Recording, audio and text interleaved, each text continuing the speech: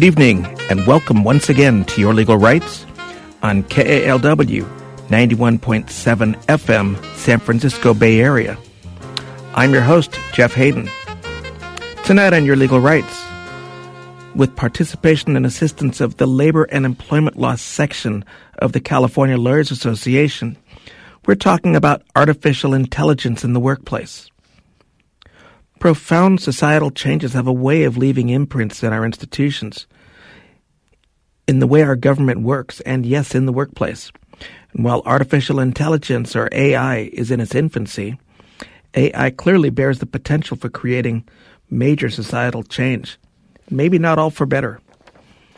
And so tonight we take a look at the workplace. Is this science fiction? Is it something that's in our future? Or is it here today? What protections are in place to protect workers?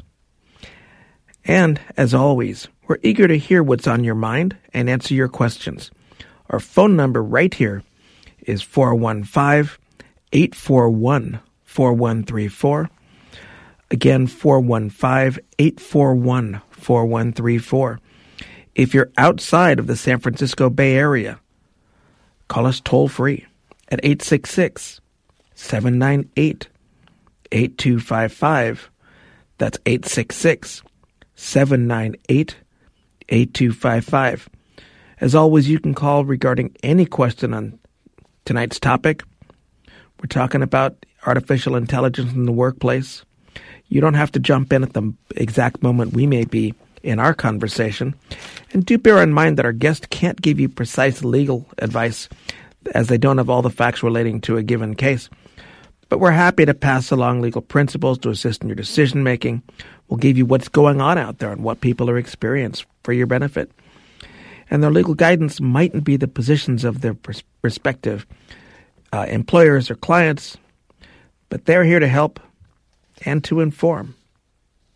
And again, our phone number, 415-841-4134. Or if you're outside the Bay Area, call us at 866-798-8255. Joining us tonight, we have attorneys who are far more familiar with this technology than we are, than we wish they had to be. As a senior staff attorney for Worker Power, Minsu Langeroux provides legal support and strategic thought partnership to organizing and policy campaigns in the Power Stitch Action Network, a seasoned workers' rights attorney with experience in investigations, litigation, and policy.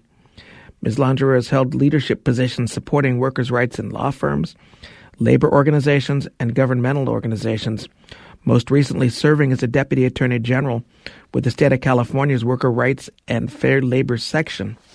Also joining us tonight, Samantha Gordon is the Chief Program Officer of Tech Equity Collaborative, a nonprofit whose mission is to raise public consciousness about economic equality issues that result from the tech industry's products and practices, and advocate for change that ensures tech evolution benefits everyone.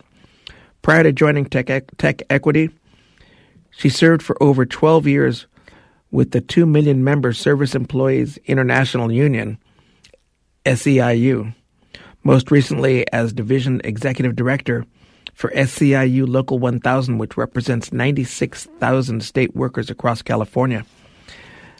Without further ado, Samantha, Minsu, welcome to Your Legal Rights. Hello, welcome. Nice to see all of you, hear all of you. Let me start with a basic question. Let me ask, what is artificial intelligence as we're talking about it? We all have some idea of it. And I think that to a point, many of us have actually used it and don't know it. Can you give us an idea about what it is and how we might recognize it? Yeah, I can start, and then Minsu, please jump in and weigh in for me. So I think this is a really actually important question, and one that is really active and debated right now. I think with the introduction of ChatGPT, the mainstream, the public, everyone's consciousness exploded around this topic. All of a sudden, AI was everywhere, and it means everything to everyone. But what we try to do is sort of back up the truck and say, okay, sometimes when people are saying AI, they're meaning it to include a lot of different types of technology. So you may be talking about what we sometimes call AI systems. You may be talking about machine learning, which is foundational to a lot of the technology. You might be talking about automated decision-making systems. So things that are, taking an algorithm, analyzing data, and saying, here's the decision, the outcome. You're approved for, this loan, or you're not. And so at its core, I think one of the simple ways to think about this is that almost all of these technologies operate from an algorithm, which is essentially, all of us are familiar with algorithms because we all use social media. And I think that became a household name, right? But an algorithm is really a set of rules in computer programming code that solve a problem or perform a task based on data that's inputted. When people talk about AI, sometimes they will be talking about what we call generative AI, which are these large language models, sometimes called foundation models, where they're scraping in tons of data into a data training set.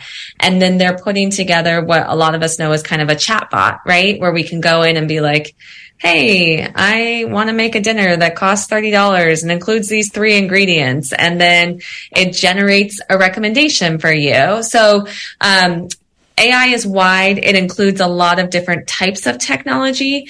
But for shorthand, we like to say AI includes kind of everything that has to do with machine learning and algorithms. And yes, that includes generative AI. And I'm happy to push into that further, but I don't know, Minsu, if you would add to that. Well, before you do, let me ask you, can we take a step back? I want to make it a little more accessible. Yeah. So you've talked a lot about the operation. You may have got a little bit more into the sausage making than people are willing to really grasp. And what I was more interested in hearing from our perspective, what does it actually do? How do people recognize it?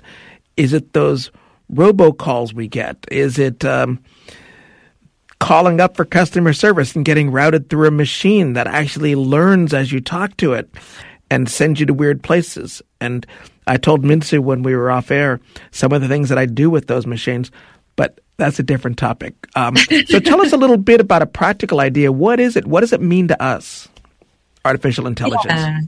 Yeah, so it shows up in a lot of places. And Minsu, please jump in if you have specifics to add. I think a couple of examples. Mortgage underwriting has been done through automated decision-making systems and sometimes the more sort of less modern pieces of that for a long time. So you're putting in a set of information about yourself. The machine is looking for a set of criteria to match it to. It's sometimes giving a score to a loan officer. Sometimes it's just making a recommendation about whether or not this loan should be approved. The other place where we've worked on this a lot in our organization is on algorithmic tenant screening. So those, often are coming from smaller companies, startup companies, sometimes from big, credit reporting things. So for anyone that's applied for an apartment, you've gone to apply for an apartment. You've given your information to a landlord. Many times now, the landlord will ask you to fill out a form through an online system, through one of these companies, and it's going to ask you a series of questions. And then it's going to produce a report for your landlord. And this is different from company to company, but a lot of times it will give you a score. Samantha Gordon is a 600 out of 1,000. So she's kind of a yellow level tenant. We think she might have some issues around paying her rent at some point. But often, tenants might not see that report, right? They might not get it from their landlord, and it's not obvious what data made that decision. But these sorts of systems are making recommendations. There's been a lot of talk about, these systems showing up in healthcare, right? And so they're generating a recommendation for a diagnosis and a treatment plan for nurses and doctors based on the inputs that are being given. And then there's a lot of questions about, do nurses and doctors have to follow that diagnosis from a machine? So it's really, honestly, it's everywhere. It's everything you're touching. The question is if you want to stay out of the weeds, like what type of technology is fueling that? That's more complicated, but we see it in so many critical sectors. And Minsu, to follow up on that a little bit, what does it actually mean in the workplace? I mean, is this something that's already in use today? Absolutely. The amount of AI in the workplace is growing. There's a 2023 survey which found that 98% of human resources leaders said that they intended to use algorithms, to use AI to select which workers would be fired, especially like when they're dealing with tens or thousands of, layoffs. And so what we're doing is we're seeing AI everywhere at work. We're seeing it in screening resumes. We're seeing it in who gets hired, who gets fired. We're seeing electronic systems being built to be able to vacuum up data, which will then be plunged back into an AI system to make critical decisions around work. So you see workers' location being electronically tracked, sometimes at the workplace, sometimes off-site. We also see video and audio surveillance, workers being recorded, cameras. If you're an office worker, maybe your keystrokes are being monitored. You may not even know it. We see biometric monitoring, your face and your fingerprints being captured by your employers. And we see all this data being pulled into building profiles of workers that are being used to make decisions. Everything from whether or not you'll keep on working there to even how much you're being paid.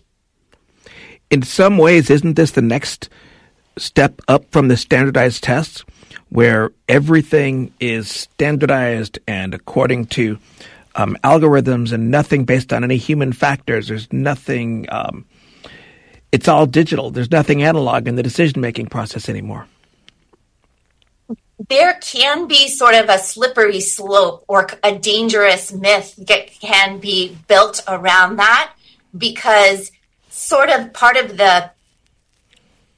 what AI promises but does not deliver is the elimination of the human element, the elimination of human error. That is the illusion that AI provides. But the reality of what AI provides is something very different. Very often we see that the data that's being put into these systems is data that reflects human error, and therefore the output of these systems reflects human error as well. And when we look at, these systems and whether or not they're having the intended effect, very often researchers find that these AI systems are in fact ineffective and that they're generating more negative than positive outcomes for workers. Literature reviews, of different algorithmic, management studies find that more than 90% of them find that the overall impact on workers and the workforce is negative. And so I think the jury is still, despite the widespread adoption of these systems, it seems there are very serious questions about their effectiveness. And it seems like there's a growing body of evidence that, people are being harmed by, what are essentially systems that, are very experimental on many levels. And of course, in some areas where it's measuring your keystrokes, measuring how many calls or whatever you handle, that's objective data.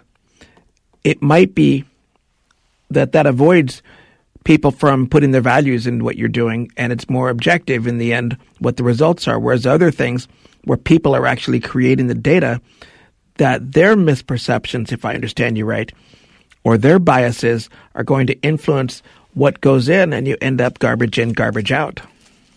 Yes, but even then it raises the question of, what is objective data? What is the metric that we use? So for an office worker, for example, maybe that's something we can all relate to, is keystrokes. When I'm an office worker, what is my job? My job is to produce knowledge, is to analyze problems.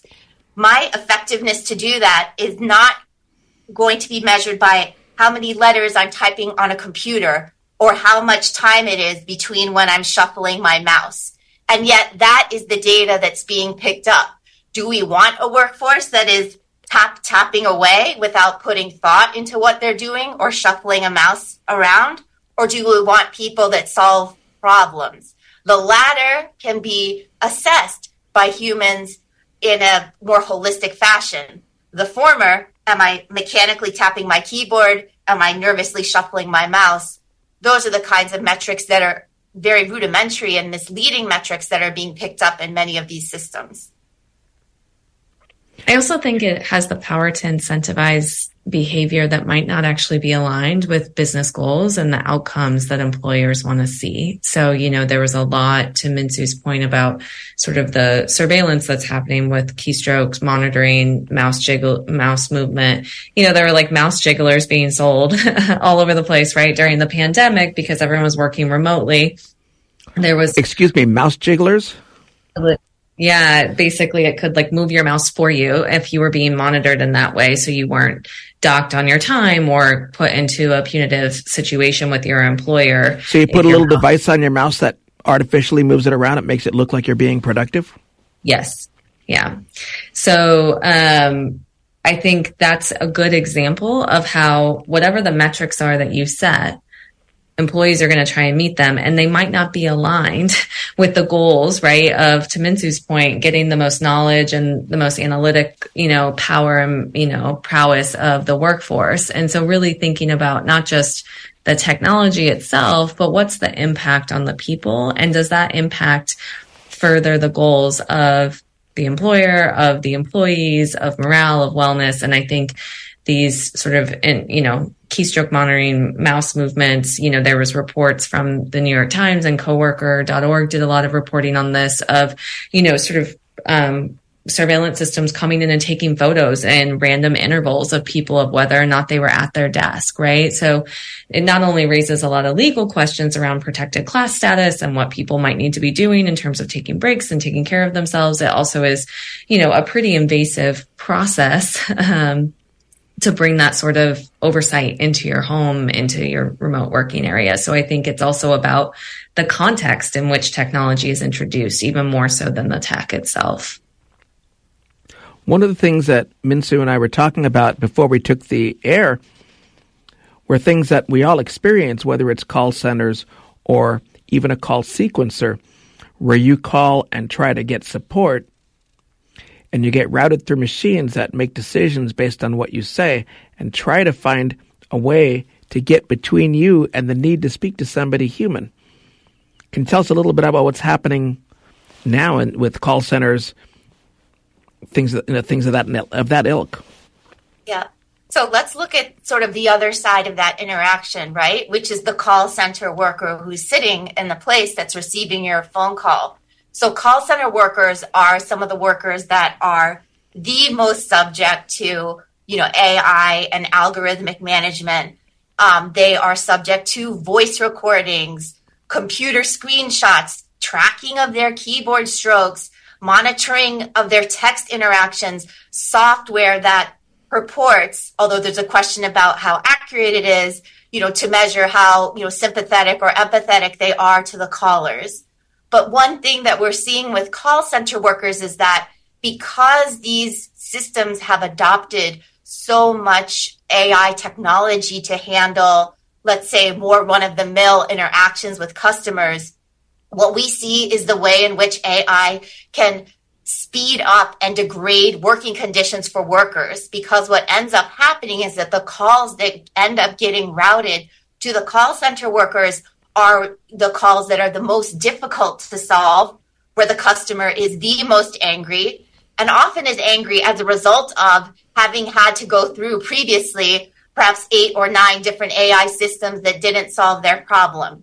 But on the worker's end, what does that mean? That means that, for 8 or 10 hours or however long my shift is, I'm being continuously yelled at which is something that would never happen in our normal lives. It's not a kind of stress that we as humans are adapted to be able to handle. And so, this is very alarming. What we're finding is that larger and larger numbers of call center workers are actually getting sick, from these working conditions. There's studies that show that more than half of call center agents have been prescribed medication to treat stress or anxiety. And that's like more than twice of the 19% of the general population that's affected by anxiety disorders. That's an estimate that's coming out of Harvard Medical School. So we're really seeing the human cost of these technological systems. And that's only one industry. There are many more, thousands of industries across the country. We've just chosen one as an example. You're listening to Your Legal Rights on KALW 91.7 FM, San Francisco Bay Area. I'm Jeff Hayden. Tonight, we're discussing labor and employment law as it relates to artificial intelligence in the workplace. My guests tonight include the Chief Programs Officer of the Tech Equity Collaborative, Samantha Gordon, and Minsu Langeru, Senior Staff Attorney from Worker Power in the Power Switch Action Network. If you have questions for my guests, our phone number is 415-841-4134. Again, that's 415-841-4134. If you're outside of the San Francisco Bay Area, our toll-free number is 866-798-8255. That's 866-798-8255. As always, you can call regarding any question on tonight's topic. You want to talk about artificial intelligence in the workplace? You jump right in. You don't have to jump into wherever we are in our discussion. So we did talk about one example, one industry. Do you have a sense, is that the use of artificial intelligence and working workers that hard, is that going on in a lot of different industries right now? Yes, absolutely. We see it with hotel workers. We see it with truck drivers. We see it with retail workers, warehouse workers, app-based workers, you name it. These systems are being used to speed up work, de-skill work, and in many instances to make work more dangerous, both physically and both psychologically. And these are emerging technologies, and our regulations have not kept up. One of the programs we've discussed on this show fairly often is looking at the way our votes are counted and looking at proprietary voting systems versus open source voting systems. And one of the great problems that is foreseen in that arena is that when there's a glitch, when something is not coming out as expected, there's no easy way to get in and find the data because these companies that own the systems are protecting their trade secrets and their work product. So it becomes very hard to go in and look at the data. What is the experience of most employees right now who are being governed or judged with the use of artificial intelligence? Can they at least go in and see the way the decisions are being made and what the data was?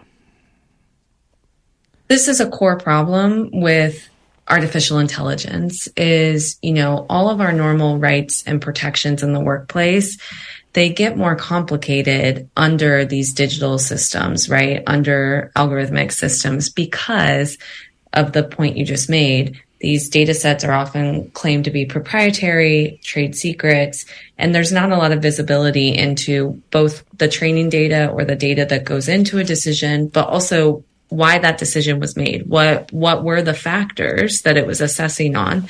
And as we all know, workers require that kind of information to be able to pursue their existing legal rights. And so this is true not just in the workplace, this is true in lots of contexts, take housing where there's fair housing laws, right? If people don't know what the inputs were to a decision of why they were denied housing, Was it based on discrimination? Was it based on inaccurate data? Was it based on any number of things? So it's very, very difficult for workers and people who are impacted to pursue their rights because there's no requirements for transparency around how these decisions are being effectuated. So that's one of the biggest changes that needs to happen immediately. We believe, and I think many of our state agencies and federal agencies would let you know that, there's no difference between discrimination done by a human and discrimination done by an algorithm. The only difference is that people often don't know that it's discrimination when it's through an algorithm. And so all of our existing rights cover these sorts of scenarios, but people have to have window into them because of our system that people can't pursue recourse without being able to demonstrate that harm had happened. At some level, we've heard for years about diminished roles for middle management and how these companies are laying off not at the very top, but substantially from the middle. Is that what's really happening? Are we really working for and being supervised for machines to the betterment of the people that own the stock and that are actually at the very top? I can try on that one. I don't know, Minsu, if you want to. To my eye, so at Tech Equity, we focus a lot on the tech industry's over-reliance on third-party contractors to do work that is core to the functioning of the tech companies and tech products. And so my answer to that probably has less to do with AI or machines and more to do with the role they're playing in this ongoing degradation of work that we've seen for the last, you could make arguments, but definitely for the last 40 or 50 years. One of the things we've noticed is with, companies that had traditionally offered really, in some cases very lucrative, but in others just very stable, very good employment. Over time, they've been siphoning more and more of those roles to third-party contractors to do important things like content moderation, data analytics, software design, all sorts of different roles.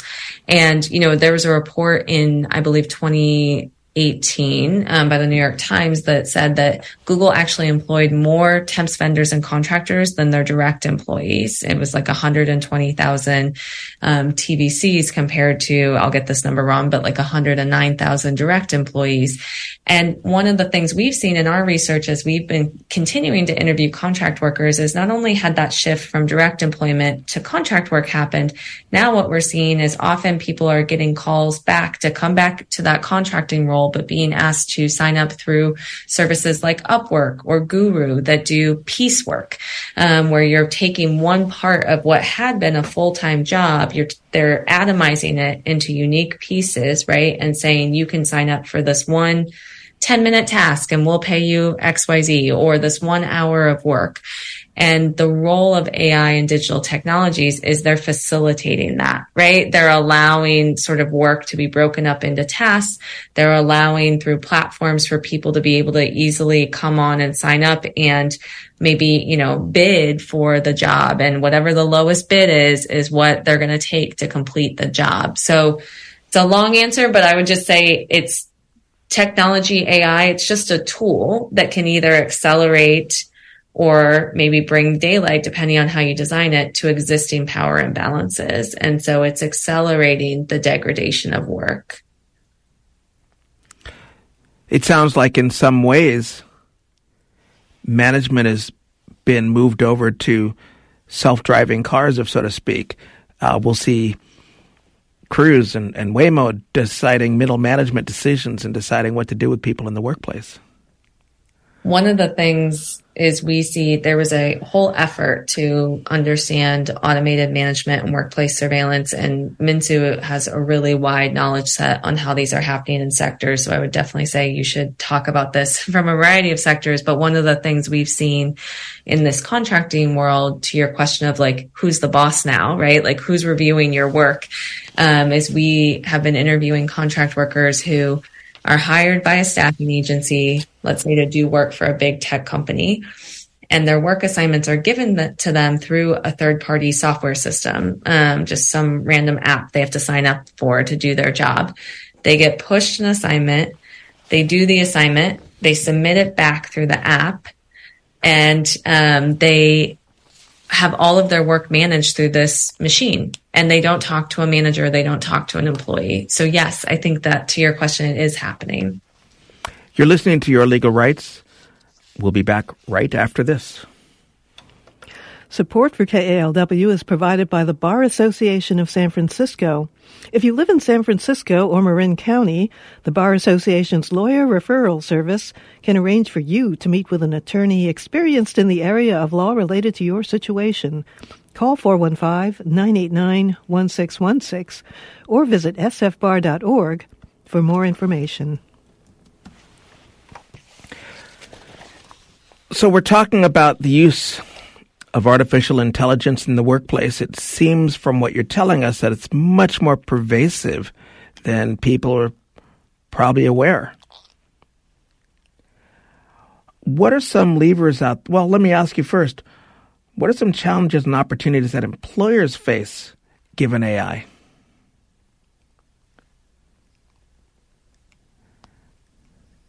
Mintu, do you want me to do that one? Do you want to do it? Oh, sorry. No, I can address it. In terms of the legal liability, there are a number of areas where employers can, run afoul of the law. We've got privacy law. There's the possibility of unfair labor practice charges. There were reports in the media of, for example, employers using artificial intelligence to develop heat maps of workplaces that were more likely to unionize.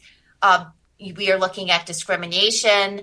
There's possibility of algorithmic error contributing to unpaid wages and overtime, and also workplace injury claims, right? As employers use algorithmic management to speed up the pace of work. So those are all areas that employers need to be concerned about. At the same time, too, there's also some emerging laws which do give workers some new rights in this area that employers should be aware of as well. So we've got emerging data rights under the California Consumer Privacy Act, and some others as well that we can discuss. You mentioned the California's consumer privacy laws. What does that actually mean for workers? What does it mean in this context? So the California Consumer Privacy Act, or CCPA, I know this is a workplace rights show, so some people may be wondering, what is a consumer? Why are you talking about a consumer law? The definition of consumer under the CCPA is broad. So it covers, in basic terms, people in California, which includes, consumers and workers, regardless of how you're classified, if you're a worker or you're an independent contractor. And so, people in general in California now have rights to request their data, and that can include, data in your workplace. Data rights are really important. In the simplest terms, I think, that knowledge is power, and having access to your data is therefore a way to be able to, exercise power and agency at work. And when I think about data rights, I just think about three kind of key questions. So first, I think about what is the data that this company has on me? How is the company using this data? Why are they collecting this data on me? What are they doing with it? And then the last one is, what is the purpose, for which they're using this data, and is it legal? And we can get more into the specifics of the CCPA next, but I think that it's very important that we all remember that this is our data as workers. This is data that we created through our own labor. I heard another data activist describe data as almost like blood. Like when you take my data from me, you're taking my blood. And you might run an analysis or a test on that blood, but that is still my blood. That is still my data. And so, these rights, these data rights, these are rights to things that we created, and these are rights to things that as workers are ours. And we can talk a little bit more about what the CCPA covers, but It's a very important right that's been established here in California. It doesn't exist in other states around the country yet. And it's important that we continue to exercise leadership in this space. Let me turn it to Sally from San Francisco. Sally, you're on the air. Welcome to Your Legal Rights. Okay. I wanted to know something about, before you even get the job, do HR departments use AI as pre-screeners for resumes? Because my son's been applying for jobs that he thinks he's suited for, and he's not getting any interview appointments. I don't know whether this is they look for certain things or whether they're DEI only, or I don't know what they're looking for in these resumes, but he's qualified and he doesn't get any calls. I mean, they don't even call him to say thanks for turning in your resume, but no thanks. Hey, before I turn this call over to my guests, let me ask you a question, Sally. Do you know if his resume was something that he drew up himself or that he took the data to somebody professional to draw up for him? No, he did it himself, but he's very qualified. He's got a master's degree, and he's smart and knows. He's taken templates and recognized what he can use, the setup and what so forth. So how about it, Samantha, Minsu? First, to Sally's question, are they using artificial intelligence to really go through and try to shake out a more digital version of what Sally's son is? But also, I'd like you to answer my question, my follow-up, which is this something that somebody, a professional in the field, would more likely take into account and adjust the content, or is it really a more of a look and feel thing as far as what the professionals are doing?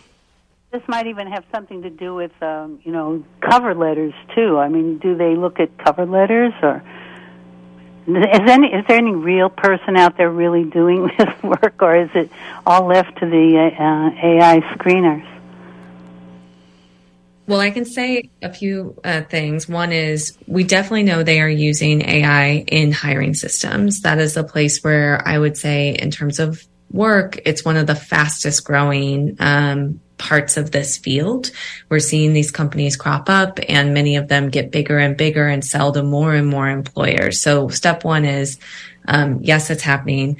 Also, I'm really sorry that that's been your son's experience. I know how frustrating and demoralizing that can be, and I'm sorry he's going through that. I think one example I'd love to share, because I think it's illustrative of what happens sometimes in these hiring systems, is there was a famous example of Amazon decided to develop a hiring algorithm to figure out how to get the, quote unquote, best employees in through their hiring process. And the way they did this was they used the data of resumes and sort of work product of existing employees to design essentially an algorithm that would screen out candidates who didn't fit sort of the profiles of their existing employees. So it ended up penalizing resumes that had the word women's in it, colleges where there were, predominantly women in the universe or in that university, and that downgraded people that didn't match sort of the skills and words that were in existing employees. But what happened was the existing employee base was predominantly male. And so the algorithm learned that the preference is for men. And so it rejected resumes that were coming in for women. So Amazon ended up scrapping that program. But Minsu made this point earlier, is there's this rush to adopt a lot of these systems. And one of the biggest risks for employers is they're often buying kind of off the shelf products without really understanding how they work, what data they're taking, what types of, screens they're going to be putting in place. And they're using them, to your point, Sally, to wholesale review resumes and just reject ones that don't fit whatever the system's telling them. And I think that's a big cause for concern is, do we have enough transparency? Are they following, our existing protections for candidates who are applying? So I'll pause there, but that's, I think, a really important example of what can happen in these systems. Well, it could be also with age. If somebody wants to start a new career, but has, like in this case, they want to start a new career, and they think that this is the place that they would do best with, and they look at the age and they say, oh, well, we want a 20-year-old, or just out of college, or we'll pay him $16 an hour or something. Right. Well, and that's, to that Amazon example, it'd probably be similar there. In that example, it was that at that time, their global workforce was 60% male. And 74% of the managerial positions were held by men, right? And then you could imagine too, this study didn't talk about age, but we've talked to attorneys who are really worried about age discrimination in these AI hiring tools and how they can create sort of reinforcing learning that tells them to hire younger workers. So I think your point is pretty spot on and something that we really need daylight on. We all need to be careful about not putting age in a resume, and you may not put dates to age directly, but you're going to put dates, things of that nature. Mm-hmm. They're going to figure out your age. Exactly. And if you've had experience, then you're going to put that in your resume. Exactly. Well, thanks for the answer. It's somewhat discouraging. Sally, thank you for joining us in Your Legal Rights. And I have to say, when we're talking about this arena, it is somewhat discouraging. I had lunch with an elected official, pretty highly rated, highly ranked locally. I won't mention his name. But he described things emerging over the last several years as if we let 20-somethings rewrite our entire future. Yeah, it's emerging very, very quickly, and the dynamics are changing really, really quickly. And so I think, a lot of times when you hear people talk about these issues, we really talk about them from how do we do this in a way that centers humans in the design. One way to think about this is a lot of times we don't think about it. We're desensitized to, the point Minsu was making of like your data is your blood. We're really desensitized to that. But one way to think about this is, would you be comfortable with a human doing what a machine is doing right now? Would you be comfortable with a human sort of out of nowhere looking at all these different data sets about you and then deciding whether or not you could get an apartment without ever having a conversation with you, or whether or not you are going to be an effective employee without ever having a conversation with you? And so I think that sometimes it's helpful to just pull up and think, what are we allowing these machines to do? And should we pause and ask questions and ask different things of our elected officials and how they intervene and create guardrails around these systems? And one of the areas I think we all expect that this is taking place is in medical decisions. And your doctor may know you personally and may be making a more analog decision about how your health is, what you need, what the next step should be. But some of the more corporate health providers are overseeing that and deciding in a more digital way, who is this person? What are they going to contribute? How long are we going to continue to foot the bill? Let me turn it over to Mike from El Sobrante.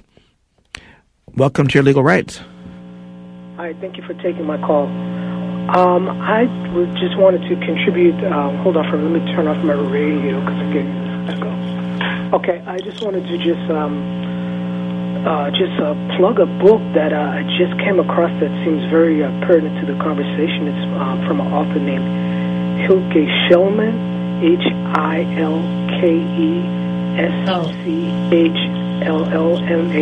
and it's called The Algorithm: How AI Decides Who Gets Hired, Monitored, Promoted, and Fired, and Why We Need to Fight Back Now. And can you repeat that title once again? Oh, it's called The Algorithm, and it's by an author named Hilke Schellmann, and it's how AI decides who gets hired, monitored, promoted, and fired, and why we need to fight back now. It's a great book. It sounds fascinating, but I'm looking at Samantha, and I think from her expression, you're very familiar with it. Yeah, it's funny. I'm so glad you brought that up. We were on a coalition call, and one of I will lift up Matt Scheer in case he listens to this. One of Center for Democracy and Technology's leading experts on AI and work, and a particular legal expert on AI and hiring. He was reading that book, and he said, "You all have to read this. It's the best thing I've read in years on this topic." So thank you for raising it, and it's a good reminder to me to order it and read it, and hear all the great things that are in that book. Thanks so much for bringing it up. Thank you. Thank you for joining us, and do come back to Your Legal Rights. Let's talk a little bit about some of the key emerging policies in this area. Are people looking ahead a little bit and trying to rein this in?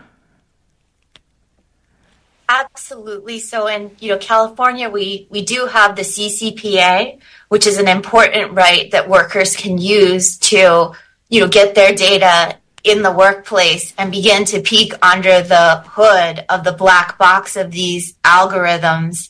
That's a right that, anyone can exercise, and we should all, exercise our rights under this new law. The other thing too is that we don't need to give in to a kind of, fatalism about our ability to, regulate these new and emerging technologies. In many other countries in the world, there are comprehensive sets of regulations that provide many more protections than we currently enjoy here in the United States. So, for example, in the European Union, there's the General Data Protection Regulation, the GDPR, which contains guardrails which require human involvement and human intervention in key decisions, like firing and others. Brazil recently adopted a law modeled on the GDPR. California's Consumer Privacy Act adopts parts of the GDPR. There are other, important protections that we have yet to enact, but by all means, we can enact protections. It's a matter of political will. It's a matter of our being able to, unite and demand, these protections just the way we have throughout history. When cars were introduced, when airlines were introduced, we can do the same things here and keep ourselves and our communities safer. Yeah, I would just add to that. There's current rulemaking, if you're here in California, or I guess it's right before they're about to start rulemaking on some of this technology, specifically around this concept of risk assessments and what those mean. So there's a lot of opportunities if you're someone that wants to dig in to really learn more about this. They're going to be, I think, putting in rulemaking activities soon around some of these technologies and how they can really make sure that we're enforcing people's privacy rights. There's also work happening at our Civil Rights Department here in California around similar topics of how can we make sure that these technologies aren't furthering discrimination in our employment or housing settings. And there's a lot of legislative proposals that are getting introduced. There's been a lot of effort actually by the Teamsters to require that autonomous vehicles, I don't want to get the details wrong, but that large trucks on the road, semis, would have to require a worker to be in the cab. They can't just come onto the roads as autonomous vehicles for safety issues. There's been a big legislative effort around that by the Teamsters. There have been a variety of sort of proposals to deal with some of the most urgent issues of this, legislatively here in California. There's also really brilliant model legislation that's been introduced and hasn't been passed, but I think gives the framework of what we would need to ensure that workers have their rights and the information and clear guardrails around technology that's really unacceptable to be, deployed in the workplace. And so we're really eager, over the coming years to make sure that the policies that get introduced both deal with the immediate harms and deal with some of the context specific problems, but also really to make sure that policy gets crafted in a way that it can withstand the test of time and make sure that humans have a real role in how this technology comes into their lives. Seems to me that also there should be a role for overseeing this technology and the use. Much like the voter analogy I used earlier, we should be able to see how decisions are made or how they were made, be able to have somebody you go to say, wait, this data that created this decision perhaps leaves us wanting. Absolutely. This is a big concept that's put forward in, the White House's AI Bill of Rights and a variety of different model policies. It's often called a human alternative. Sometimes it gets, added with this idea of being able to opt out of a system.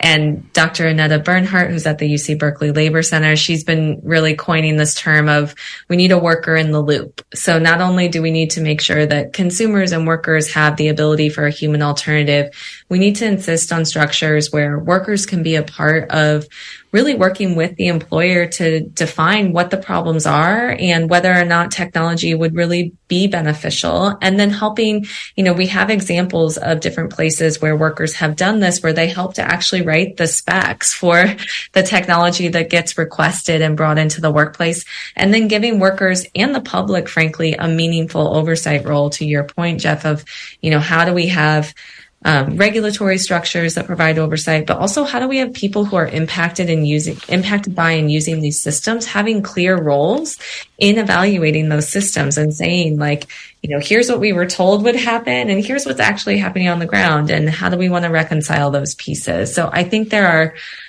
really important concepts to be landed and put into place, not just in California, hopefully nationally. We talked about the big picture and the picture from a macroeconomic view.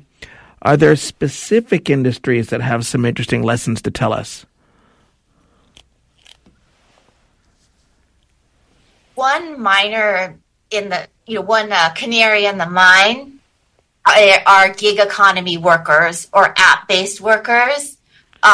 Those workers sort of are in many ways subject to some of the most extreme forms of, algorithmic management and algorithmic, technology. And so, some of the kinds of issues that we're seeing there are, deactivations where workers don't know, why they were deactivated, why they were fired, and they can't get the information from the app. Or, if they try and, find it, maybe the response that they're getting back is that it's some kind of trade secret. The other area that is emerging in the app-based space is what has been referred to as this concept of algorithmic wage discrimination, which is the idea that as machine learning improves and as the technology becomes more powerful, the possibility is being introduced that algorithms could actually calculate, using data from different sources, what is the lowest amount of compensation that a particular driver might accept, and then pay the worker that lower amount. And if you go down that road, you do end up in a scenario where the most financially vulnerable drivers might actually be getting paid the least amount for their work. And you have, completely severed this idea that, well, if we're both doing similar kinds of work, we should both be paid the same amounts for that work, right? Like equal pay for equal work. But you're also looking at a possibility where technology could be used to magnify inequality, right?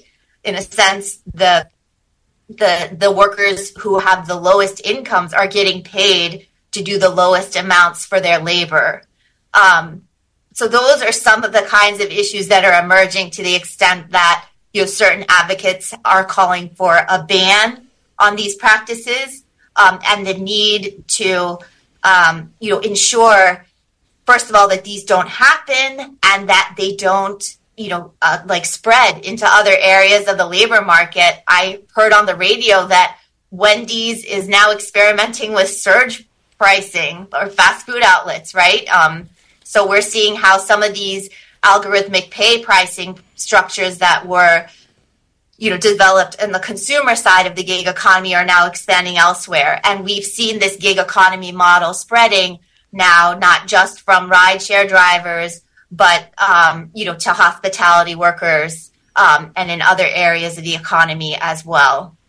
So these are some of the emerging trends or possibilities that, we really need to, make sure do not spread. And Wendy's, just to clarify, was very quick to disavow that. They said they never used the word surge pricing. They merely said that they're putting in electronic boards on all their company-owned restaurants nationwide. They're rolling them out now with the idea that they can adjust to conditions, but they never intended to have surge pricing or to up the pricing at any given time, just to make it to where it's workable on the off times and the like. We're all your friends. We have just about a minute left, and I did want to ask you, is there anything people are doing right now? Minsu, do you want to do that?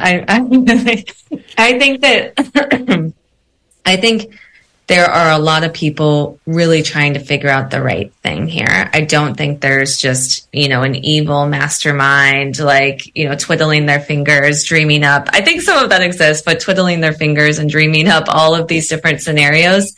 I think the biggest thing is we want to support folks that are doing this. And we know often it is really difficult to operate from an ethical frame inside a company when your interests are also really centered on expanding market share. So we want to make sure there are clear guardrails in place to protect the public so that doesn't have to be a company by company decision on whether or not to do the right thing or even knowing enough to do the right thing. I think there are some basic guardrails and protections that are really required in order to sort of foster that innovation.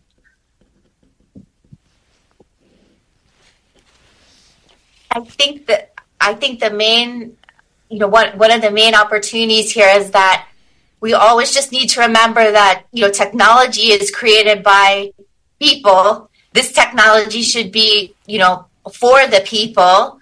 It was certainly created by the people. So, one kind of thinker in this area who folks might be interested in following up with is Joy Buolamwini, who recently came out with a memoir called Unmasking AI. She also works with the Algorithmic Justice League. And, one of the things she said is that the rising frontier for civil rights will require algorithmic justice. AI should be for the people and by the people, not just the privileged few. This technology is for all of us. And, with all of us, we can make it work. You've been listening to Your Legal Rights on KALW 91.7 FM in San Francisco, where tonight we've been discussing the laws and policies regarding artificial intelligence in the workplace. Our guests tonight have been the Chief Programs Officer of Tech Equity Collaborative, Samantha Gordon, and Minsu Longeruth, Senior Staff Attorney for Worker Power in the Power Switch Action Network. As many of you know, we've had an occasional broadcast here where we feature one of the lawyers who's impacted our daily lives, some very well known to the public, some less so. Next week will be such a broadcast. Please join Your Legal Rights again next week, Wednesday at 6 o'clock, where we'll feature an evening with the Honorable Quentin L. Kopp. A big thanks to tonight's guests and to the Labor and Employment section of the California Lawyers Association, and a big thanks to all of you for listening. At the controls, Joanne Marr. I'm Jeff Hayden. Good night, be safe, and zealously guard your legal rights.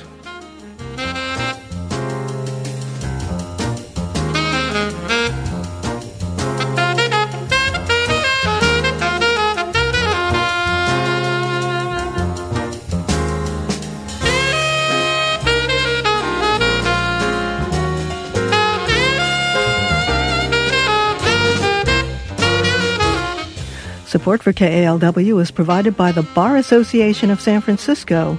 If you live in San Francisco or Marin County, the Bar Association's lawyer referral service can arrange for you to meet with an attorney experienced in the area of law related to your situation. Call 415-989-1616 or visit sfbar.org for more information.